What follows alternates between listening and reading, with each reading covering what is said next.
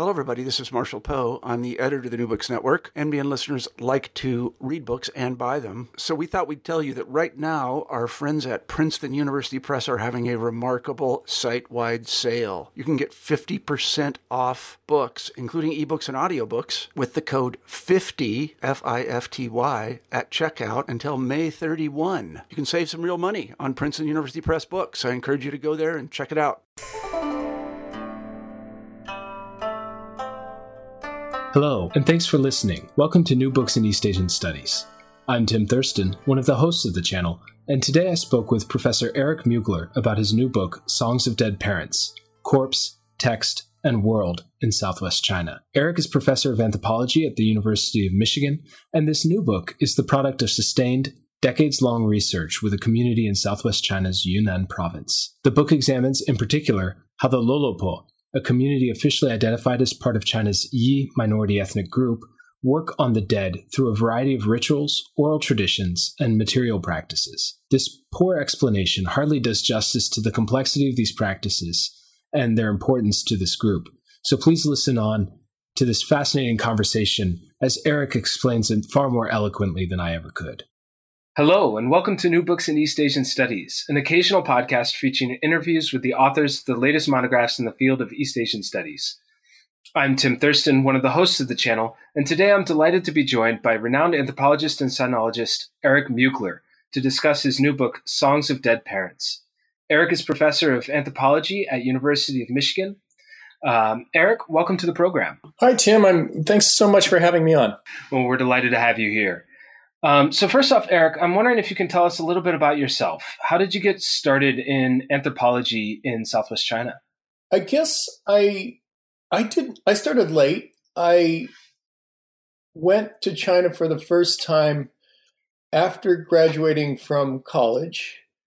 I had a friend who got me a job teaching English in Xiamen in Fujian. And during the breaks, I traveled a lot. And I suppose I just really liked the western part of China better than any other part, and ended up back in graduate school hoping to do a PhD thesis on, well, I'm not quite sure on what. I mean, it certainly wasn't on ethnicity, but I was interested in the sort of Tibeto-Burman speaking people in Yunnan and Sichuan. And I think the thesis was supposed to be originally about sort of the civilizing process, if you will, how these places kind of were, I suppose you might say, colonized.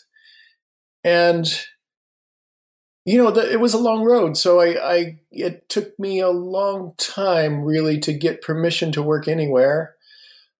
I had identified Yizhu as people that seemed really interesting to me. And I think that there was just a lot of thrashing around. I mean, this was some time ago. It was the late 80s before we had very much in English about any of these Tibeto-Burman speaking people. And I don't know, I started out doing a little bit of preliminary field work actually near Lijiang, and not with Yizhu at all, but in a little nashi place that my friend Chas McCann had suggested I go to. And I met some Nosu, which are one of the people who are called Yi in China there, and they just seemed so kind of interestingly different from other people I was meeting. And so after meeting them, I came back and wrote a proposal to work with Nosu. And that didn't really work out. I wasn't allowed to go to, I wasn't really allowed to go to any of the places either in Yunnan or Sichuan where Nosu were living. And instead, I was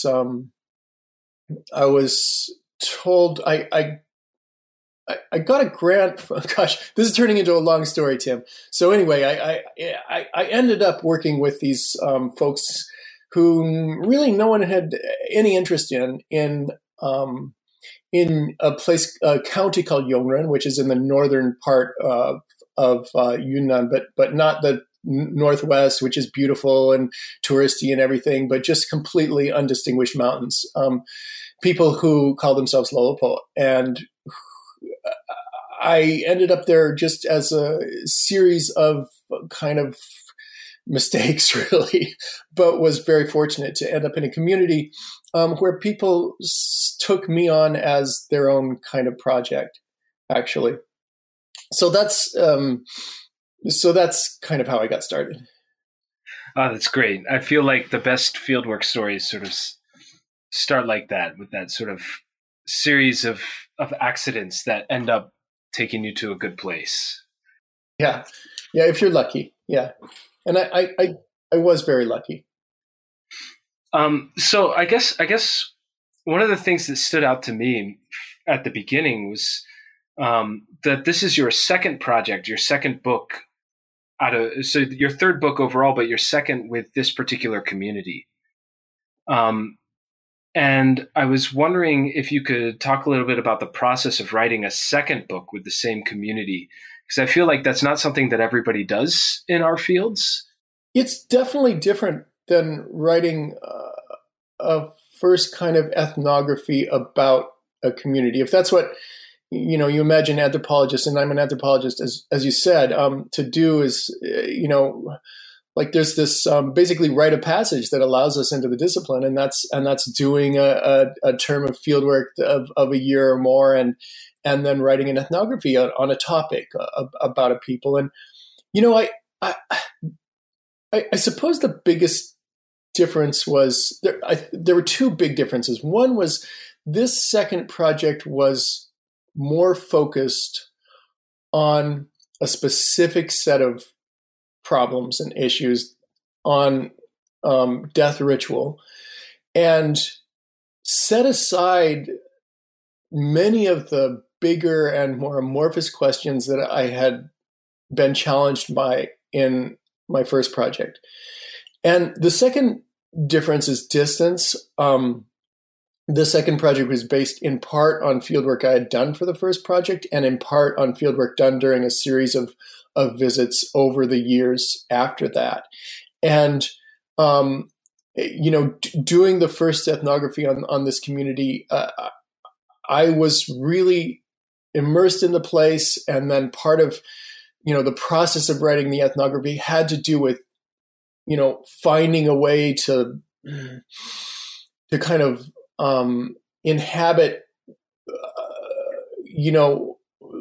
my new circumstances of being a graduate student and then a scholar in the United States, in a place where, like, everything that one could say about this place simply needed some kind of translation or some kind of filtering, because it's otherwise it was simply couldn't be understood. And so that were sort of the conditions of the first project. And the conditions of the second one were not so much, they were more distant and more, I suppose, that distance, it was both good and bad. It gave me the capacity to do a different kind of analysis.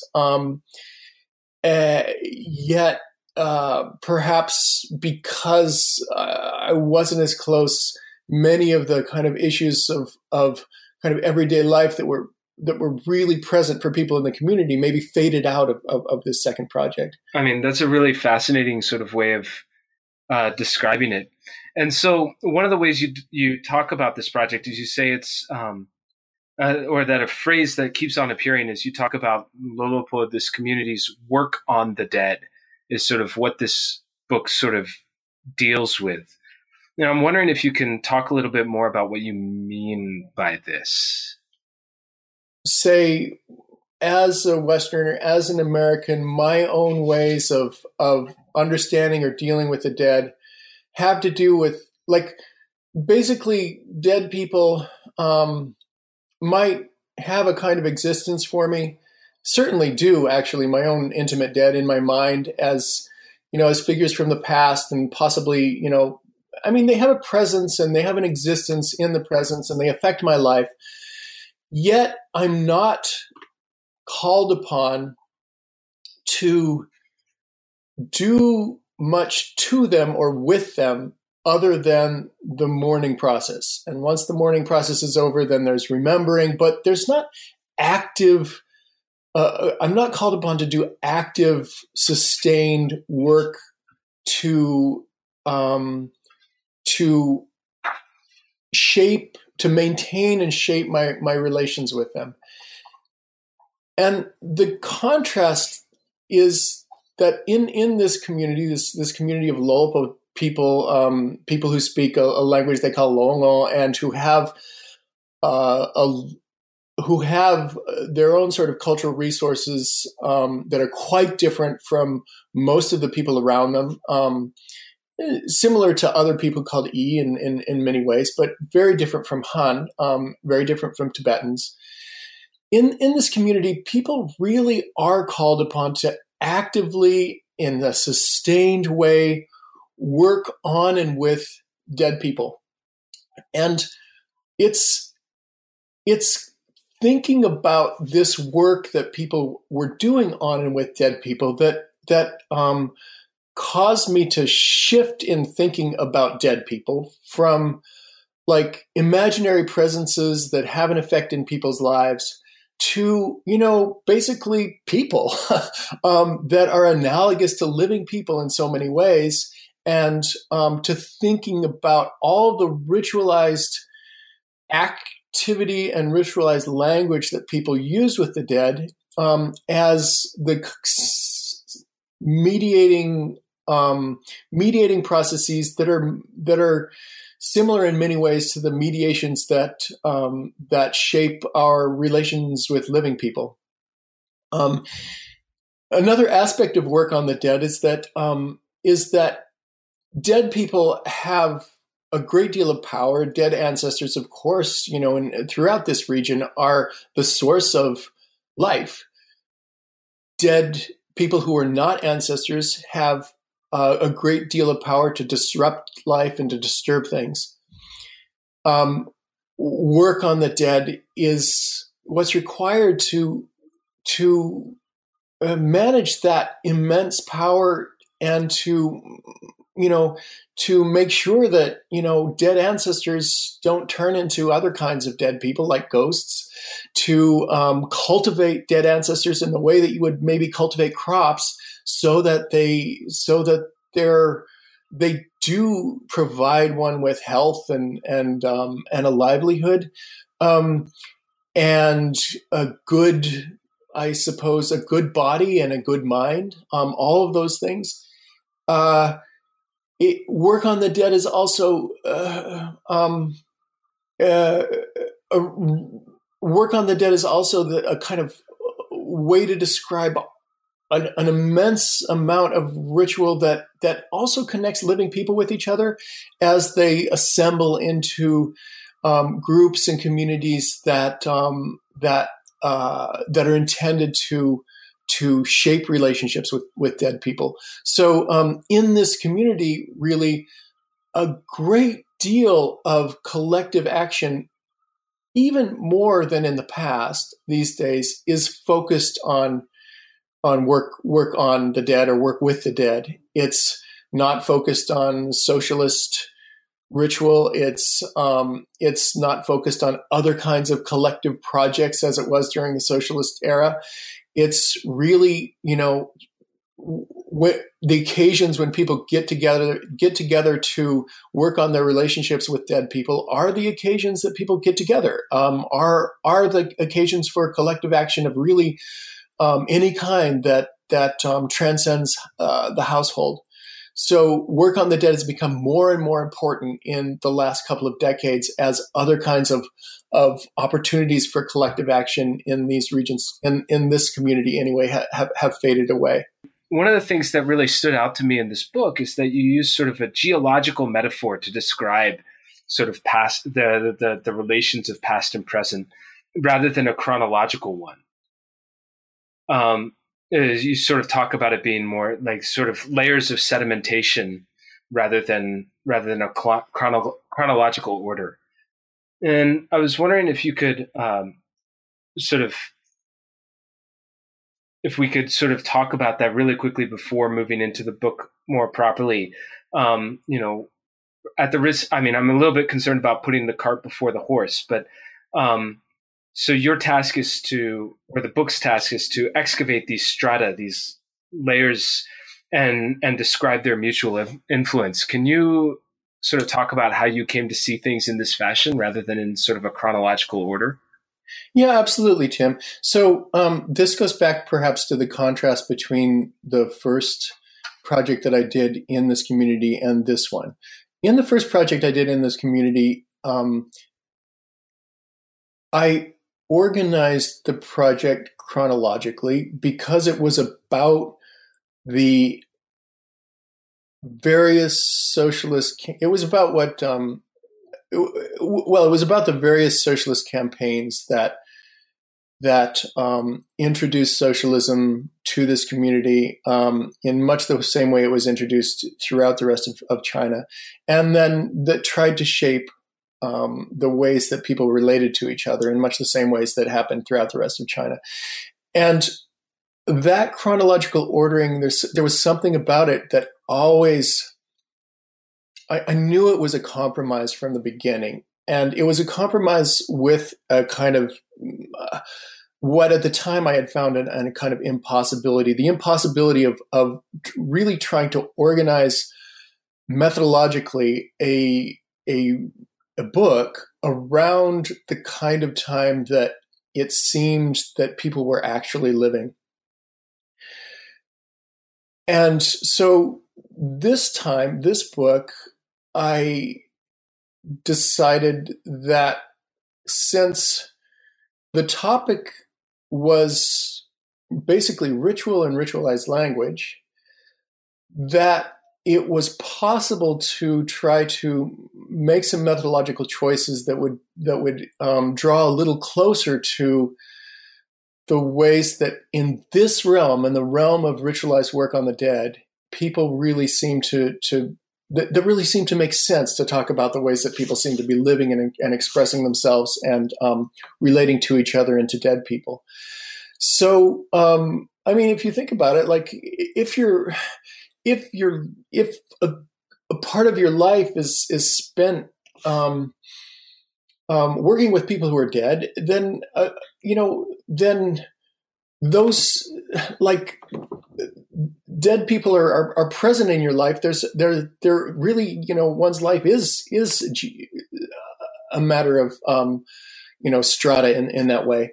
But the methodological choice was to try to understand the ways that in the present, the present ways that people use ritual to communicate with and work with dead people.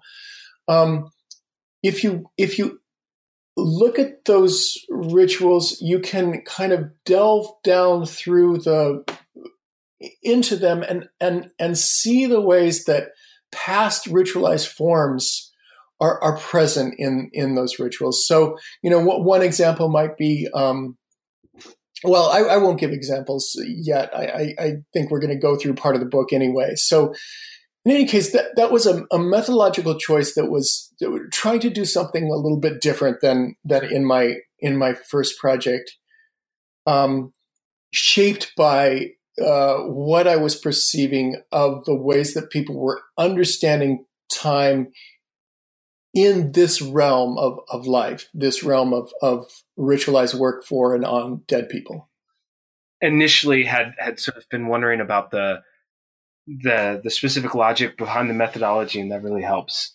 So I guess now we can sort of talk about the book is generally oriented or divided into two parts.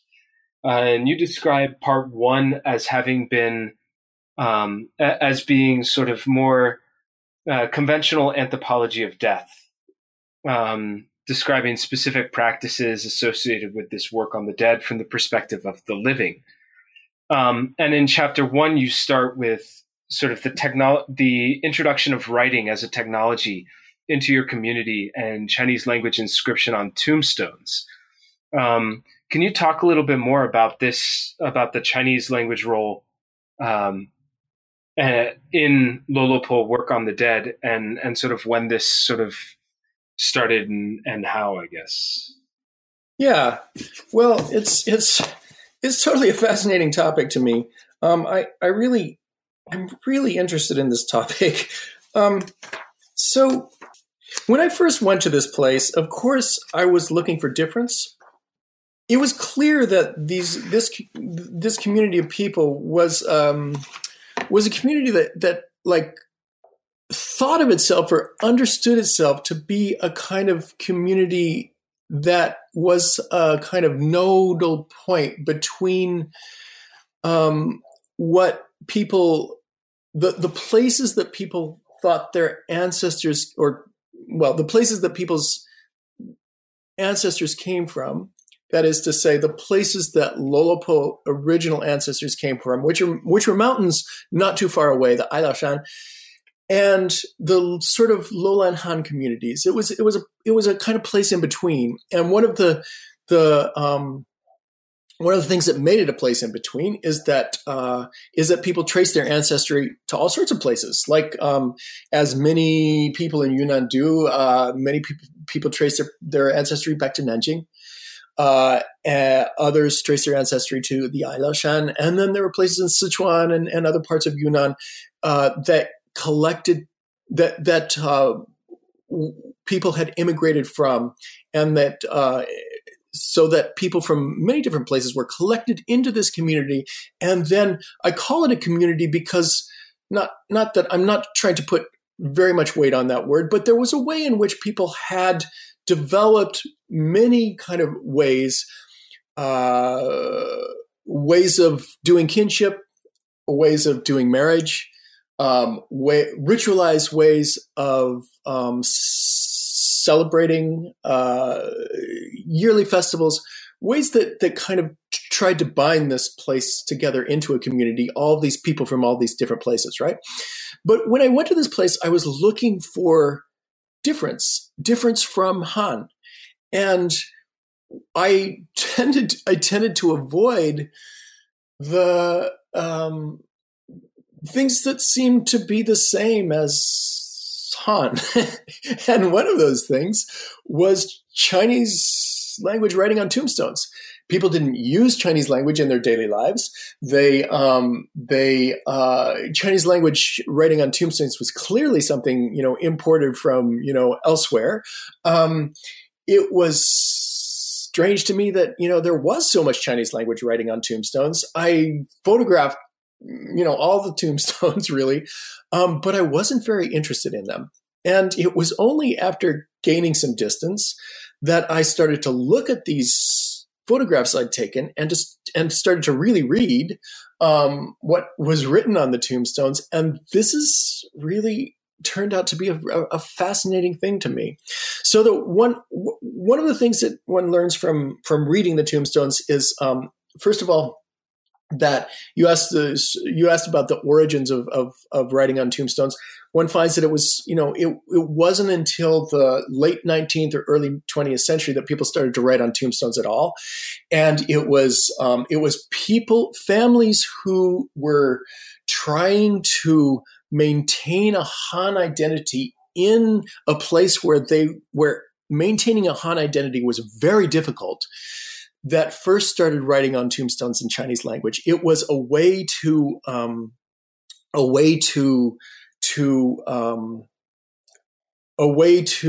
anchor a kind of a Han identity. That and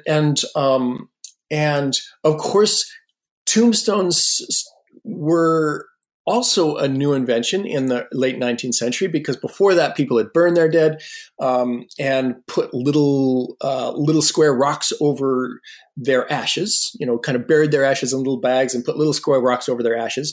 And then after the late 19th century, people started being influenced by Han immigrants and under a lot of pressure from local officials started to bury their dead and place tombstones over them. So Lolapo originally simply placed blank tombstones over their dead, yet those blank tombstones also had kind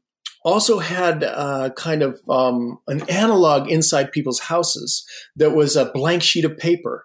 And so there was a way, and on that blank sheet of paper was actually, you can't see what's written on that sheet of paper, and that's why I'm calling it blank. But that was the place where various entities from the spirit world wrote the names of the dead and wrote, kind of basically the names of people who were about to die. So that's a very important kind of document inside people's houses that didn't have any writing that one can see on it, but definitely was written. And these blank tombstones were also written in the same way. There was a lot of writing going on even before people started to write in Chinese characters. As you know, throughout this region, writing's an incredibly important kind of idea. So Lolapo started burying their dead under blank tombstones, and then gradually they picked up the idea of writing on tombstones from these small families clinging to Han identity. And then in the early 20th century and then the mid 20th century, they developed their own way of writing on tombstones in Chinese. So they gradually elaborated to a far greater extent than any of their Han neighbors, and in my knowledge, to a greater extent than most tombstones, Han tombstones in the region. They elaborated ways of writing tombstones. So they ended up writing, of course, in some of the writing was of course names and dates of the dead. And then people started to write names of the dead's descendants, names of the descendants, large groups of descendants. Some tombstones have as many as 80 names of descendants. And then they started to write eulogies or biographies for the dead on the stones, and then nostalgic poetry about often about socialism and revolution on tombstones as well. So that tombstones eventually started, there wasn't enough space on the stone to do all of this. So they divided tombstones into three. They put 3 stones over every tomb. Of course, every tomb included, 2 coffins because people were always buried in pairs, conjugal pairs. But so tombstones became more and more elaborate as time evolved, and they're becoming more elaborate now. One of the things that's happening now is that people, as they write the names of the descendants of dead people, they're writing the names of descendants, all of the descendants, even those whom no one has heard of for years and years, those who are dead, those who've just disappeared, gone away, gone to the city, and have their own, families in the city and are not communicating back. Tombstones are important now because they're a place where all of, the descendants of a dead person or people who make themselves into a kind of community of related people around a dead person, where all of those people are gathered in a way that they can't gather in the present because there's been so much dispersal and so much diaspora. It's really fascinating. The whole questions of language, particularly in these areas of Southwest China, is really, really interesting. Just as a curious side note, are the Lulapo one of the communities that sort of has these folk tales about how they used to have the technology of writing, but one of their ancestors ate it? Yes, indeed. I mean, yes, of course. So their version of this is they were given writing by a teacher along with a Han person and a Tibetan person, and the Han person was rich and could afford paper and wrote the writing down on paper. The Tibetan person wrote, I think if I'm remembering this right, wrote the writing down on another medium. I'm thinking hide or skin or something, but maybe that's not right. But anyway, it was also preserved.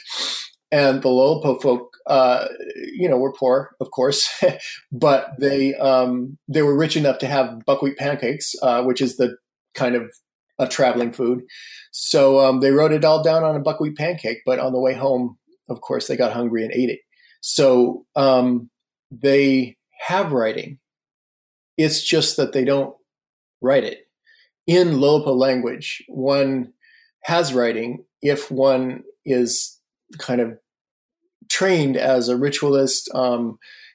It's just that one has it in one's body and in one's stomach, and you can say it from there instead of having to look at a piece of paper, which in their view really limits what you can do.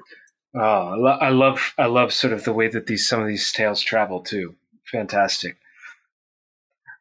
So the remainder of part 1 sort of looks at, and this is sort of chapters 2, 3, and 4, look at how the Lolapo see, I guess I would say it, how they see bodies and souls, how sacrifices and exchanges create a formal image of an entire social world even. And also ending off, and you round off part 1 with sort of a chapter on the art of the lament. And I was wondering if you could sort of talk about how these function together in the Lolapo work on the dead. I was recently reading an interview with Eduardo Viveros de Castro. And in this interview, he said, it seems like every anthropologist has their sort of originary ethnographic moment. And, Merlin Strathern's ethnographic moment was everything happens as though one guy is handing another guy a conch shell, in Strathern's work. So, that's of course amusing and maybe not accurate at all, and perhaps a little bit, insulting of Strathern. But I was thinking about that in regard to this book, and I thought, well, if there's an ethnographic moment like that's kind of unwinds itself in this particular book, it's the moment in which I'm allowed to go to a funeral. So one of the things about funerals in this place is that they're quite private in a sense. They're gatherings of an entire community, yet people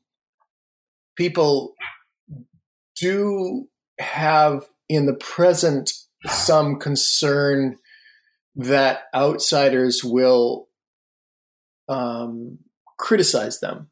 And that's a valid concern. It's a concern that was built up over, a history of criticism from the outside, and a history that includes terrible things, and that includes the suppression of all ritual during the 60s and 70s. And when I was first taken to a funeral, I was basically sent away. I had with me a kind of another outsider, a research assistant, I guess, or a spy, a peitong, somebody that was sent along by my unit to take care of me. And the people who were hosting the funeral said, you guys, if you're going to be here, you have to koto kneel on the ground and knock your head before my grandfather, the dead person, or else you can leave. And so, and my assistant, who was a E person himself, not exactly from that place, but from a place nearby, said, basically, this is an insult. We have to leave immediately. There's no way I'm going to koto to anybody's ancestors, and you shouldn't either. I was all ready to do it. I was like, okay. Later, I was made part of a family and was, and as part of a family, I participated in funerals as a matter of course, and was told what to bring and was told how to interact with people, and everything worked out quite well. And I ended up at many, many funerals, even though during my first field work, I wasn't really that interested in funerals. still, just to be a person, I had to do it over and over and over again. So all of this is just to say, well, perhaps the ethnographic moment for this book is standing confused in this courtyard crowded with people, sometimes hundreds of people, with an enormous hubbub going on. Sometimes with this, terrible instrument called a swona, this double reed instrument, wailing away, often with it not, because it's expensive to hire somebody to do that, but with people lamenting, wailing themselves, with people laughing and shouting, with an enormous amount of exchange going on of, people cutting up rice cakes, killing goats, cutting up goats, passing rice cakes around, a guy at the head of the coffin, barking orders at everybody, cutting up more rice cakes, people bringing bags of grain to this guy, grain flowing around, rice cakes flowing around, kids wandering around, running around, and all of this going on, and people saying all sorts of stuff, and trying to just being in this moment and trying to understand any bit of it, just being confused by every single bit of it, time after time after time. I think that kind of bewilderment is my ethnographic moment for this book. So these chapters of this book basically try to unwind something about what a funeral is supposed to be doing. It was clearly and remains clearly an incredibly important thing to be doing. And to the extent that, every dead person is not given just one funeral, but many. You're given a funeral 3 days after or so days after you die. You're given another one, another big one, in the first lunar 10th month after you die. You're given another one, after your spouse dies, and another one in the first, lunar 10th month after she dies or he dies. Another one is given in a couple of decades later. And these are all really big events. And this is not mentioning the small ones, because there are many small ceremonies also that are given to, performed for, given to the dead, places where people gather together to, as we were saying before, work on the dead.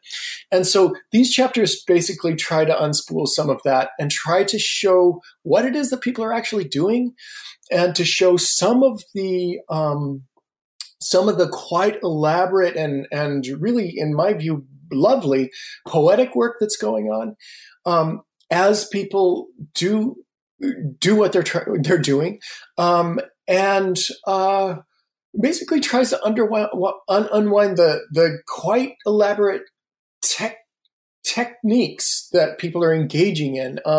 It's a very developed, elaborate, complicated technology that people are engaging in, a technology for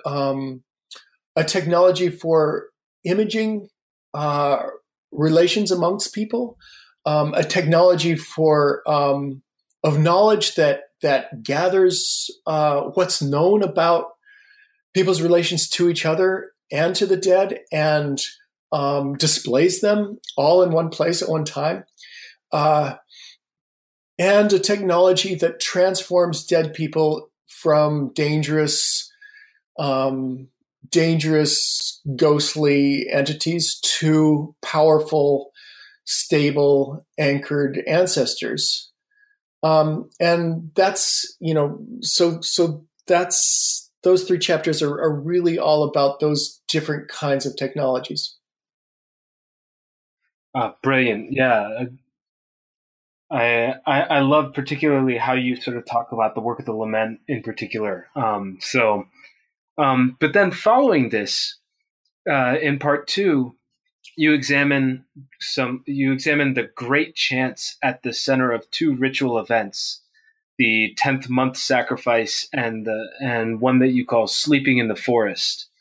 As a folklorist, I love how you use these chants to create a sort of a grounded theory of Lolopo work with and on the dead.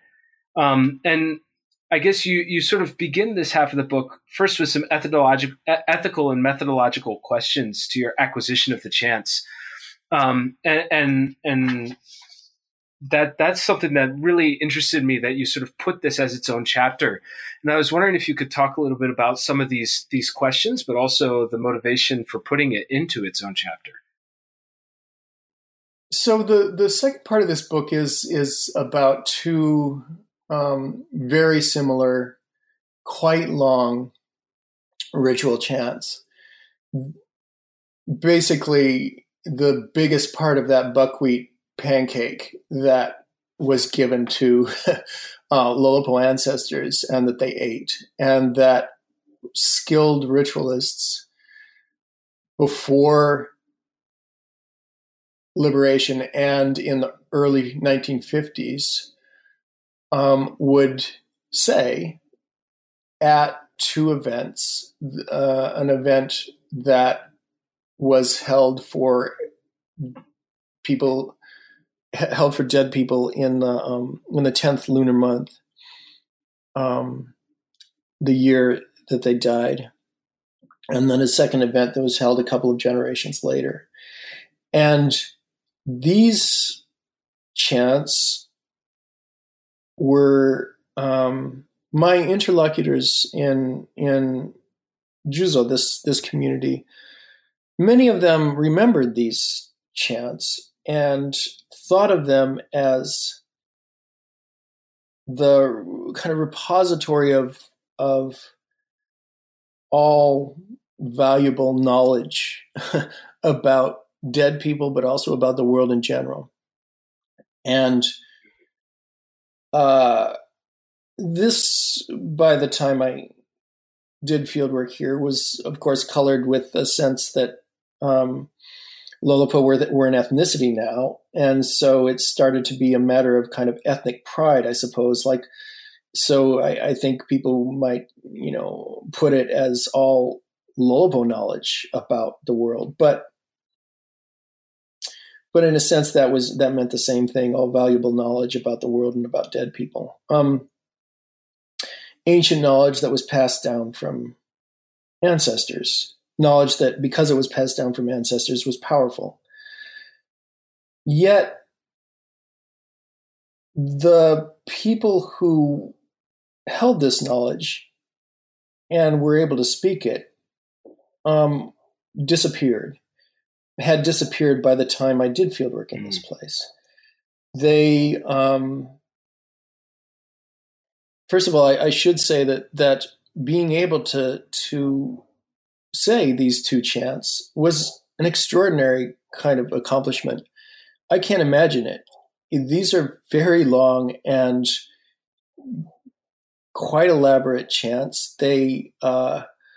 We don't do this kind of thing anymore. Even those of us who are paid to be intellectuals are incapable of memorizing something that is supposed to be said the same way every time, and that takes, a long time to say. I mean, hours and hours to say at a very rapid clip.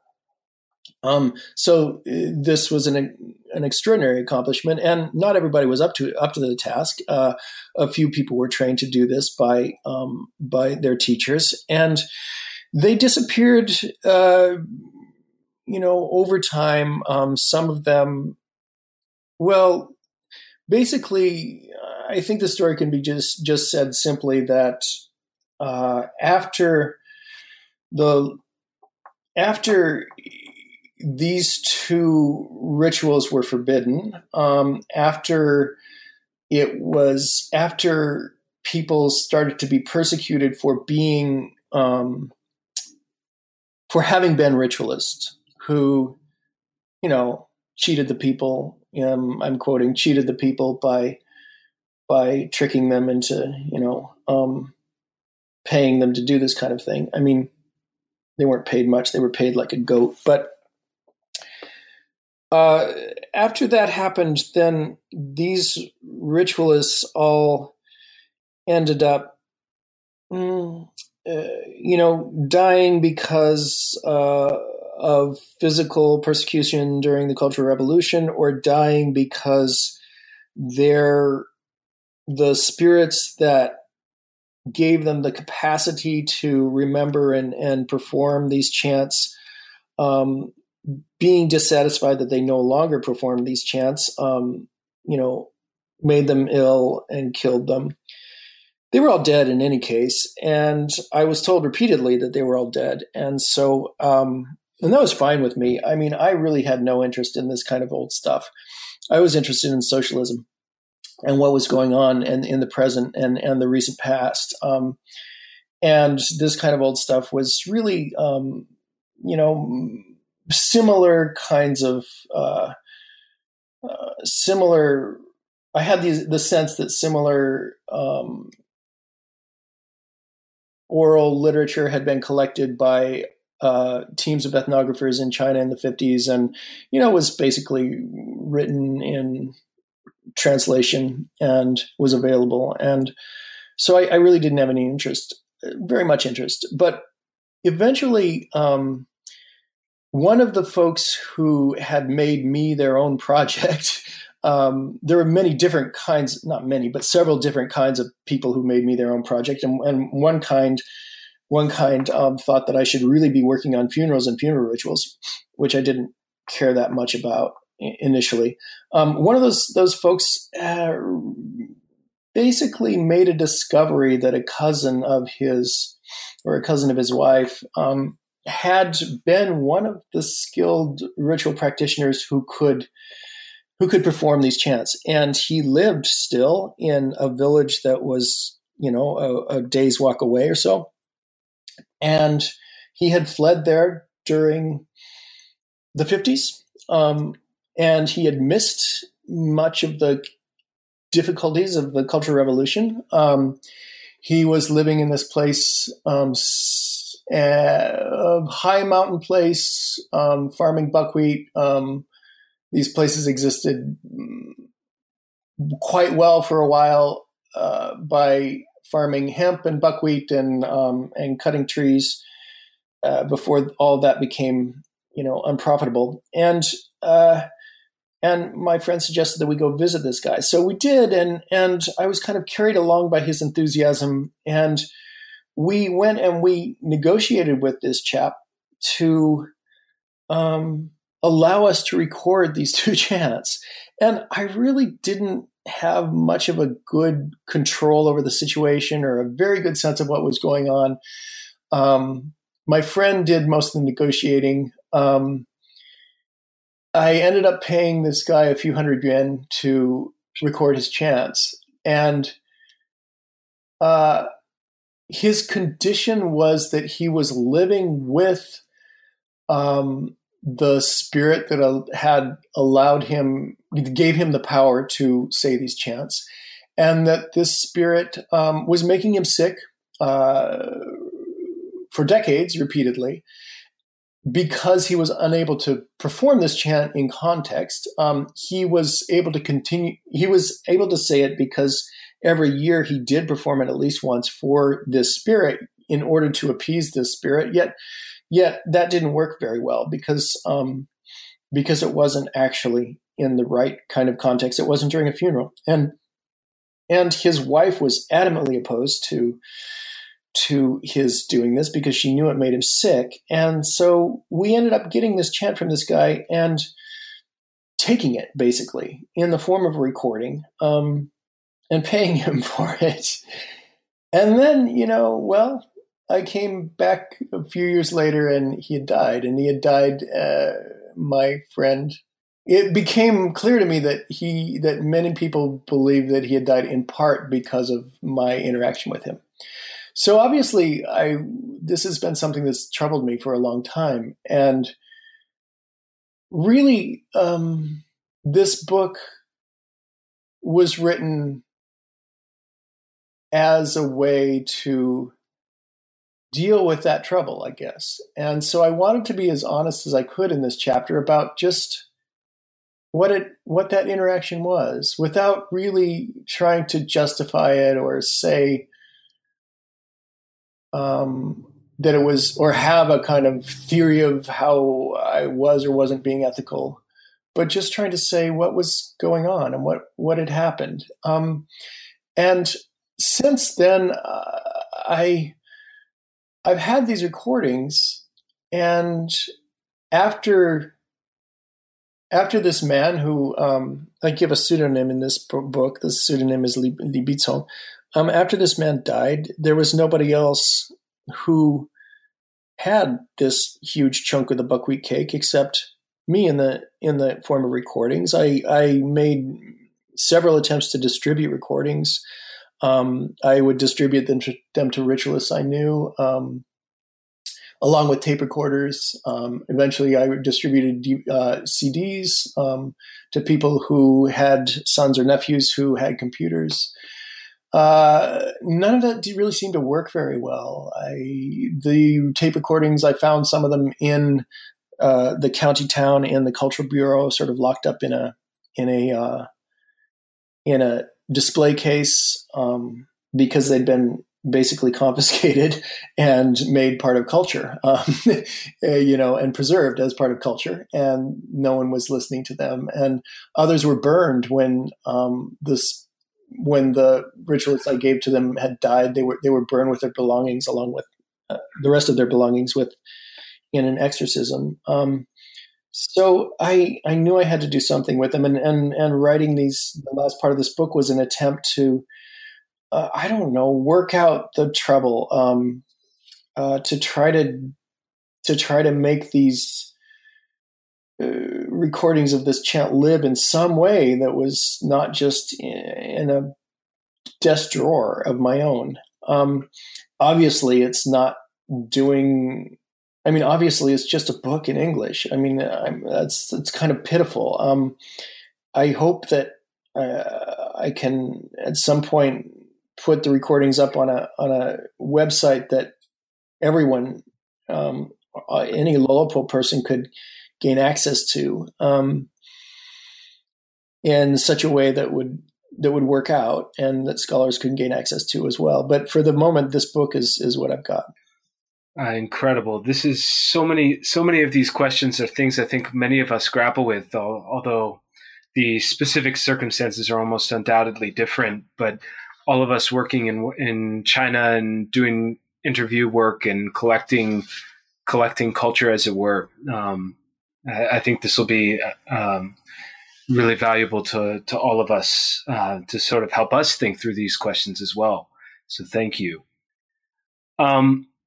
I guess really quickly, I was wondering if you could just maybe, in the briefest of terms, I'm sort of cognizant of your time, but sort of take us through sort of then the remainder of part two, which just sort of how these chants tell us about personal relations between the dead and the kin, or how they help us understand this work on the Lolapo work on the dead. Yeah. So 3 chapters of this book explore these chants. They were really fun to write. And they were very challenging to write. Just recording, transcribing and translating the chants was a very long and difficult process. Trying to understand them, trying to find a way to represent them was a difficult process, because they're like many other forms of what one might call oral literature. They're constructed to be embodied. I mean, they're really constructed to be made part of one's body, and to be expressed from or emit from the body, and so they have embodied characteristics. They have a lot of repetition. They are modular. So they basically are broken into these modular kind of chunks that are called songs. They're broken into many of those songs, and then each song has a kind of introduction and conclusion that's the same as every other song, and then there's a part in between that's different, and they're they have a lot of parallelism in them as well, and that's also one of the characteristics of oral poetry.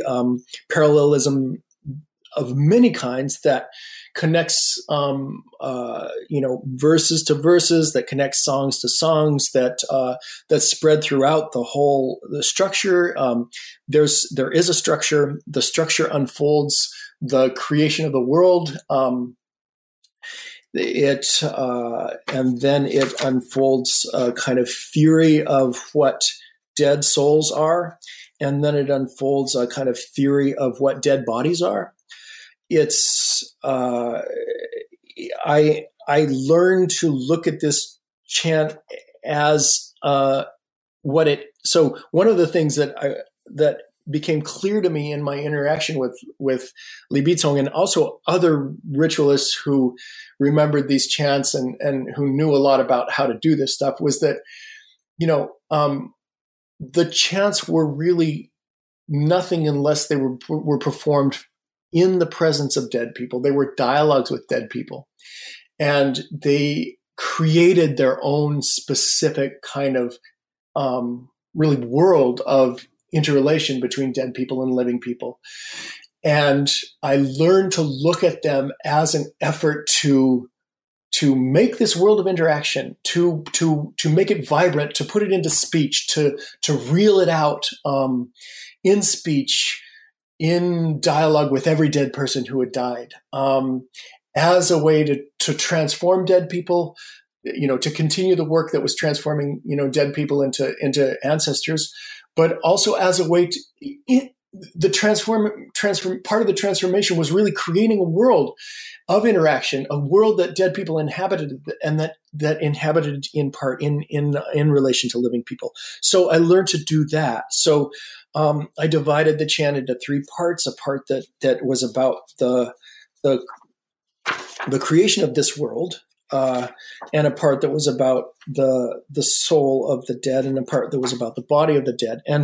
And one of the things I learned was that, as the chant unfolded, was that really this world of interaction was a world in which there were all these analogs, and that these analogs, that is to say, all sorts of analogs with what might be called what throughout the book I call a dead body, and that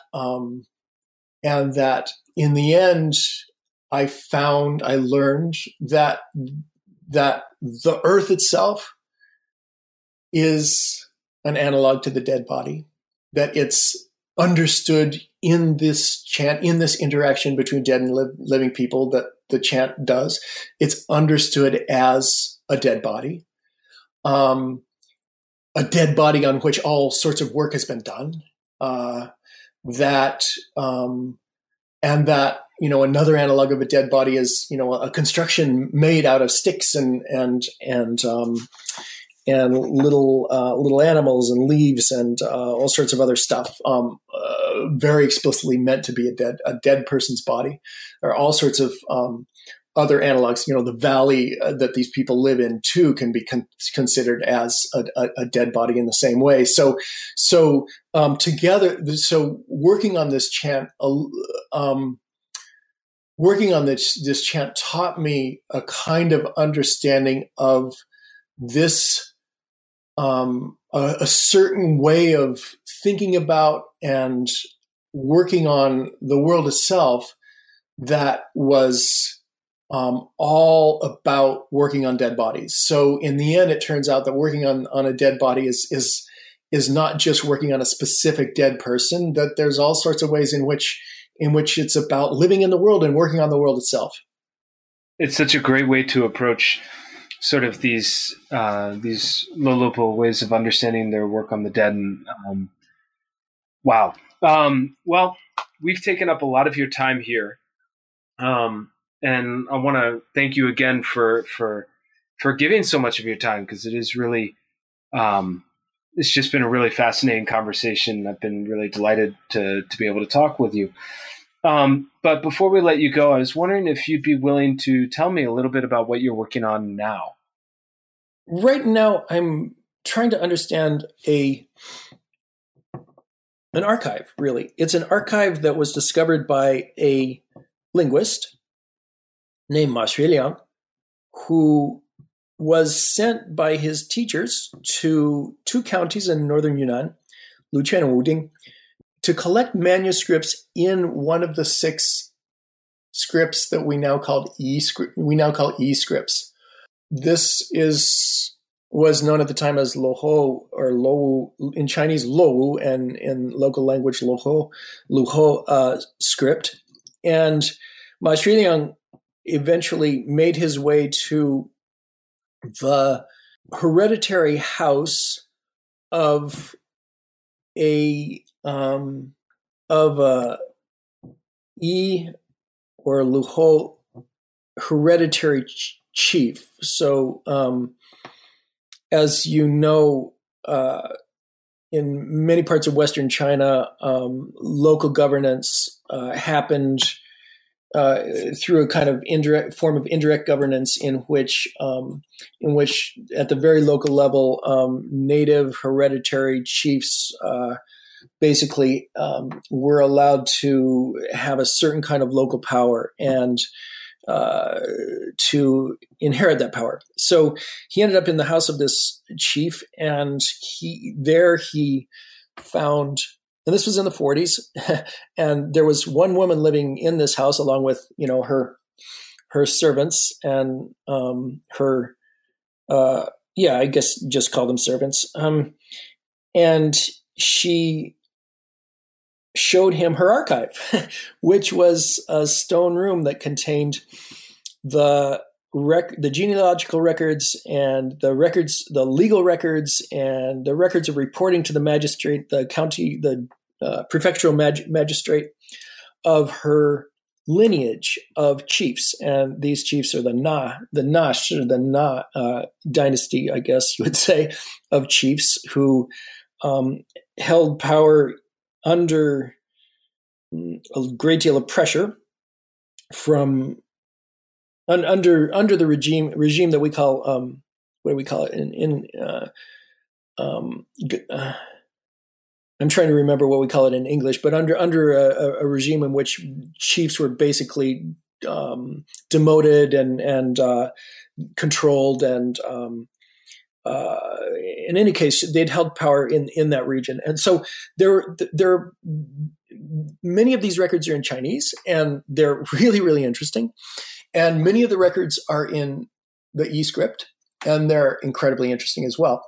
And I'm just trying to understand what this archive is, both parts of it. If you would say both languages, there are many parts, many kind of different kinds of documents, but the documents in both languages, and to try to really be able to say something about what the life of this house was, of this incredibly important house that was the center of this region, and to say something about how it worked across 2 languages, across different forms of, sort of local authority, across chiefs who were trying to be kind of Confucian officials in relation to their superiors at the prefectural level, and traditional sort of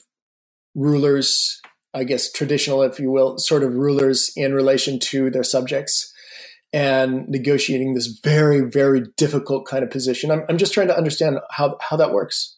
It sounds really fascinating, Eric. I'm really excited to start seeing some of the conclusions you come to. Well, I want to thank you for being on the show today. I really enjoyed our conversation, and I'd like to thank you. So thanks very much for being on, and take care. Thanks, Tim. It was a lot of fun.